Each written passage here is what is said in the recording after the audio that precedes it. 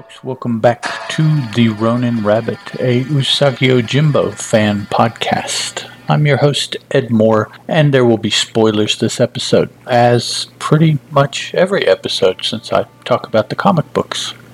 Teal Productions on Twitter, Teal is probably the best, most reliable, quickest way to get in touch with me. But you can also look at the Usagi Yojimbo fan page on Facebook. I'll post the episodes there. BigTimeNoise.com/Ronin Rabbit is the website where the episodes are initially posted. And usagipodcast@gmail.com is the email address. Now, Usagi Yojimbo Volume 3, Number 49, Issue 49 rather, from Dark Horse Comics, cover dated June 2001. The story is entitled 3 Seasons.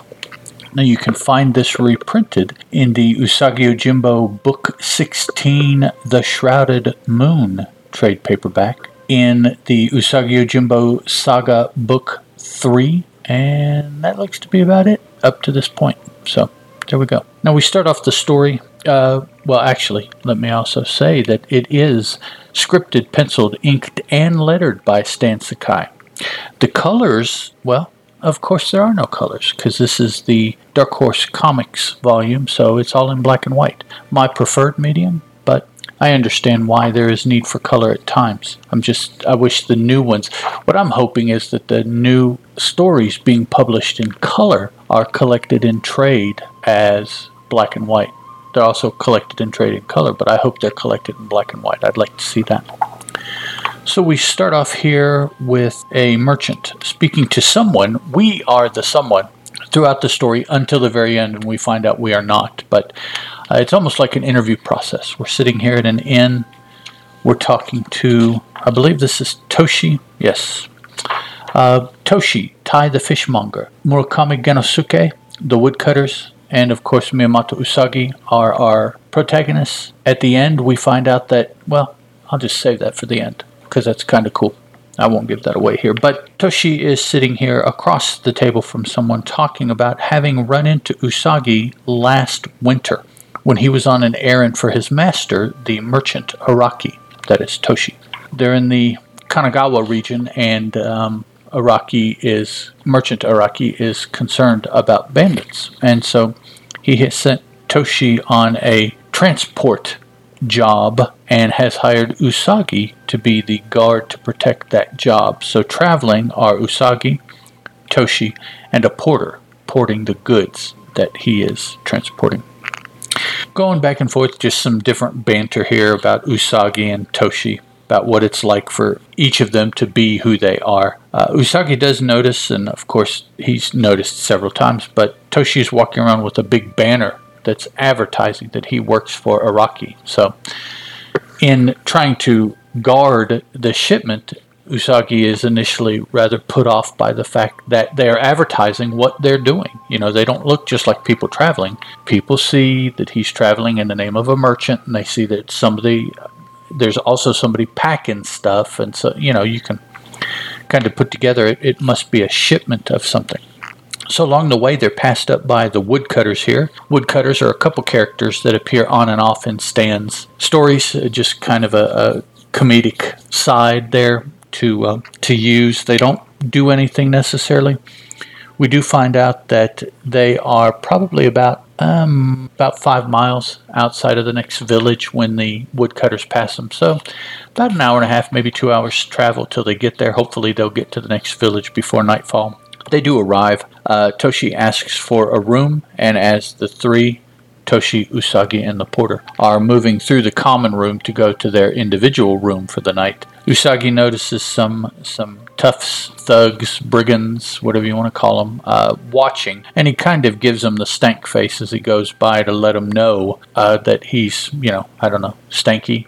But it doesn't seem to work, because as soon as they go by, the three ne'er-do-wells come on, and they leave and go this way to set something up, undoubtedly. So Usagi and the porter and Toshi continue to talk here in the room. Next day, they start out, want to get a pretty early start because they want to cross the mountain that is ahead of them before noon and be on the way down the mountain by the time afternoon comes. Well, at the top of the mountain, they're waylaid. 3 brigands, actually the 3 that they saw in the common room of the inn, blocking their path, turn to retreat back the other way, find that there's another group of 3 behind them. So they're now surrounded. They can't go anywhere. The path is a mountain path, so you've got mountain up on one side steeply, mountain down on the other side steeply, 3 dudes of ill intent in front, and 3 dudes of ill intent behind. A little bit of verbal back and forth here. Give us the money. No, we won't. What do you think you are? What are you doing? You know, all that kind of stuff. Pretty lighter hearted than what it could really be. Well, Usagi finally runs up to the porter and says, "Give me that," and yanks the chest that is supposedly carrying money off of his back and throws it off the steep side of the mountain path. The brigands of one side run past, catch up with the other 3 brigands. The 6 of them then rush to circle down, get down to the bottom of the mountain wherever this chest would have landed, hopefully to get the chest before someone else who's already down there just stumbles on it and takes their booty. So Toshi is just absolutely beside himself. He can't believe what Usagi has done. And Usagi says, "Well, you know, if you think about it for a minute, let's see. It didn't make sense that your master told you to be so conspicuous. Not if you were actually transporting gold. My guess is that your chest was filled with rocks. You were a decoy. No doubt Merchant Araki is on the other road, one that is now free of Kanagawa's henchmen." So initially what it was is this group of 6 had broken up, 3 watching one pathway, 3 watching another. Since they were noticed, all 6 focused on the one path to the town that they were going to, leaving the other path unimpeded by brigands. Usagi finishes by kind of looking over his shoulder as he's walking away, looking at Toshi, kind of scowling, and says, "Araki didn't care if you were killed. I would reconsider staying with a master who had such disregard for my welfare. Now let's get out of here before those thugs discover they've been duped." And so Toshi finishes his story up and gets up from the table and leaves. Well, the next table over, finishing some sake, is the fishmonger, Tai the fishmonger, who asks if he can sit down. He recently has run across Usagi too. Can I tell you my story? He's basically asking the interviewer. And we never get any feedback from our side of the table. No words, no, little hands on the table in front of, or nothing. We have no idea other than these people are talking to us as we are reading the book. So Tai goes into his story, as indicated by his title. He is a fishmonger. A monger being someone, for those that may not know, that sells. So he's the fish market dude called a fishmonger. Actually, you hear monger still used today. I watch, my wife and I, a lot of cooking shows, and we hear fishmonger as the reference to the dude that sells the fish. Now, if it's other meats, he's a butcher. But a fishmonger will also cut up fish. So I don't know why he's not a butcher, or why he's not a fish butcher, or why butchers don't sell fish traditionally. So that's the division there. But why is a fishmonger not also called a butcher? I don't know. Anyways, the dude is a fishmonger, and at his stall here, we watch as a dude in a big robe steals a fish and shoves it down the arm of his robe. Well, Usagi sees it from behind and even recognizes what's going on, goes up and confronts the man. A little bit of back and forth. Tai comes over, another patron of the stall comes over, and between the two of them and Usagi, the dude reaches back in his sleeve and is surprised. "Oh, man, what is it? Looky here. How did that get there?" And Tai uses it as a chance to advertise. He says, "Ha, it must have jumped in. Tai's fish are fresher than I thought." So Usagi kind of browbeats the dude, who runs off, tossing this nice fish up in the air as he runs away. So it kind of wastes the fish because it lands and gets all bruised up and rolls in the dirt and everything there. So, I mean, he didn't make off with the fish, but Tai lost being able to sell a fish. So for him, it was the same end result. Needless to say, Tai is now indebted to Usagi, thanks him, invites him for a meal and a bed for the night, which Usagi does take him up on. As a matter of fact, they are so enamored of each other that Usagi stays for a while even helping Tai butcher fish, fillet fish, I guess. Maybe that's why it's not called a butcher, because you don't butcher fish, you fillet them. But you don't fillet a cow, you butcher it. Yeah, I'm sorry, I'm starting to focus a little bit too much on that one thing, but it's kind of odd, words. Yeah. So later on that day or the next day or, at some point while Usagi is there, a trio of thugs, not related to the dude that tried to steal the fish, show up. They're there to start a protection racket. So what they're going to do is they're going to go through and they're going to roust all of the merchants and then tell the merchants, oh, and by the way, if you don't want this kind of thing to happen to you again, you should pay me and I'll protect you against people who do this, which is kind of funny because they just did it, right? And if you're paying them, does that mean they won't do that to you, or they will and you pay for the privilege? Or yeah, so but that's always the way it's been.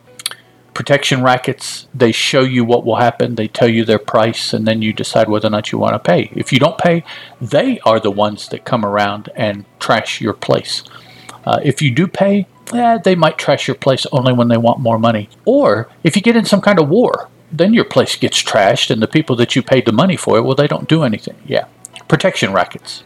So they confront Tai, and they basically, like I said, trash his place. Well, Usagi's there in the back, and he comes out and says, they tell him, this is just between us and your boss. And he says, I'm making it my concern. And as they grab their swords and one unsheaths the sword, they say, so you need to be taught a lesson, huh? Get him! And Usagi runs up and in his left hand grabs the fish and in his right hand grabs an octopus by the tentacles so that the weighted head is out front being slung around. And he starts beating the poo out of these people and he beats them down until they're screaming, we give up, stop, enough, enough. Usagi tells him, get out of here before I get really mad and don't ever come back. Makes a joke about tenderizing the squid here with Tai as he and Tai clean everything up. And Tai makes his excuses and leaves the table. So then we have a panel of just a blank field of view of ours. And then someone else comes into the field of view and says, is it okay if I sit down? I heard you were asking about that long-eared samurai. I met him just a few days ago. And so this gentleman, who's a little rough around the edges, starts telling his tale. He is the son of a poor farmer in a nearby province, the next one over. But he doesn't want to be a farmer. He doesn't want to play in the dirt and work hard all day. So he decides he's going to do something else to make money. Well, gambling? ? No, gambling doesn't turn out too well for me. Loses too much money. So he buys a sword and decides that he's going to be a bandit. And looking around one particular town, that he's going to set up in, bandit is thinking, now this dude didn't give his name. So we had Toshi as the merchant's representative, we had Tai as the fishmonger, and we have Farmer Dude. No name. He doesn't want to give a name because he doesn't want to embarrass his dad with his story about what he had been doing, even though he indicates by the end of the story he's no longer participating in that lifestyle. So he's at this town trying to figure out where he's going to settle and start banditing, I guess. Thinks merchants, traveling priests, even peasants, and they're all ripe for the picking. So this is where he's going to set up. He goes down the main path that leads to the little village and walks off to the side and hides behind a big tree and decides that he is going to start that day. Well, his first the first group he sees is a merchant with a porter and a bodyguard, much like the arrangement that Usagi had with Toshi in the first story. Although looking at the drawing, this is not Usagi. So that'd be a funny coincidence, though. So the dude is sitting here behind the tree and waiting. Nobody passes by, waiting, falls asleep, waiting, wakes up because he hears voices, and the voices are Usagi and Genesuke, excuse me.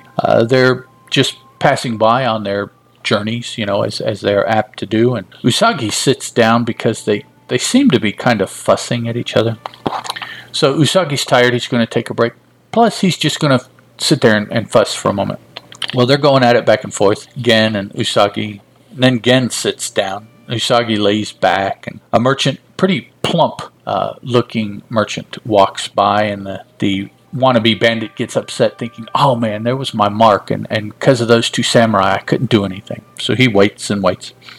A little while longer, and Usagi and Genesuke both get up, and they leave. So dude sits behind his tree, and he waits and waits. And there's another merchant coming by himself this time. So he grabs the sword, and he's about to jump out in front of the merchant, but he hears something wrestling behind him and turns around, and Usagi is standing there holding the sword extended, pointing at his forehead. And he's just standing there, and the guy says, "Oh, please, please, please don't kill me." And with a rather stern face, Usagi's just standing there. The dude finally drops his sword, and we see he's shaking his arms and his legs. And a panel of Usagi just standing there looking at him. Finally, the guy exclaims, "No, no, no, please don't hurt me." And we see Usagi's sword, as in Usagi is still standing there. And then the next panel is the guy crouching, hiding behind his hands as Usagi walks away. So the dude here, Farmer Dude, finishes his story. He never said a word. He just sheathed his sword and walked away. But like I said, I've changed my ways. I figured I don't stand a chance as a bandit with people like him around. Finishes up with, "I saw him 3 days ago. They were going north." And then someone, he asks, "Why are you looking for him? Is he a relative or something?" And the individual says, "Or something," and we see that it's Kiko. And she, after the dude leaves, walks over to another table somewhere and says, "He's going north, Auntie." And Jay looks up and says, "Good, we'll travel north as well." So apparently Jay is on the trail of Usagi and Kiko. Kiko's traveling with her. For those of you that don't know, Jay is probably the nastiest, evilest antagonist that Usagi has made so far in his journeys. So a couple words. We had Ronin again. We had a Ri, which is a measure of distance, 3.9 kilometers, which equals about 4.8 miles, about 5 miles. And so that was the woodcutters talking about how far away from the village they are. I figured that meant they were about, an hour and a half or 2 hours of moderate walking to get to the next village.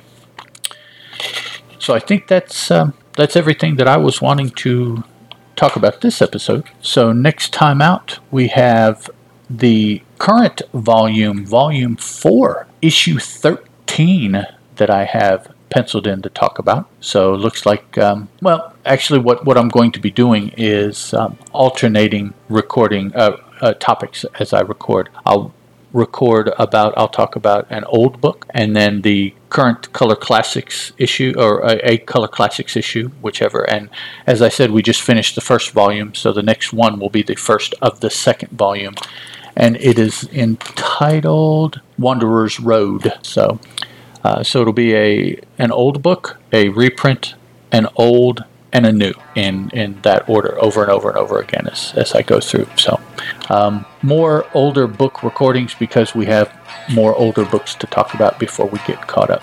But nonetheless, next episode, current volume 4 from IDW, the color volume, issue 13 will be what I'm looking at. Talk to you guys next time. Ciao.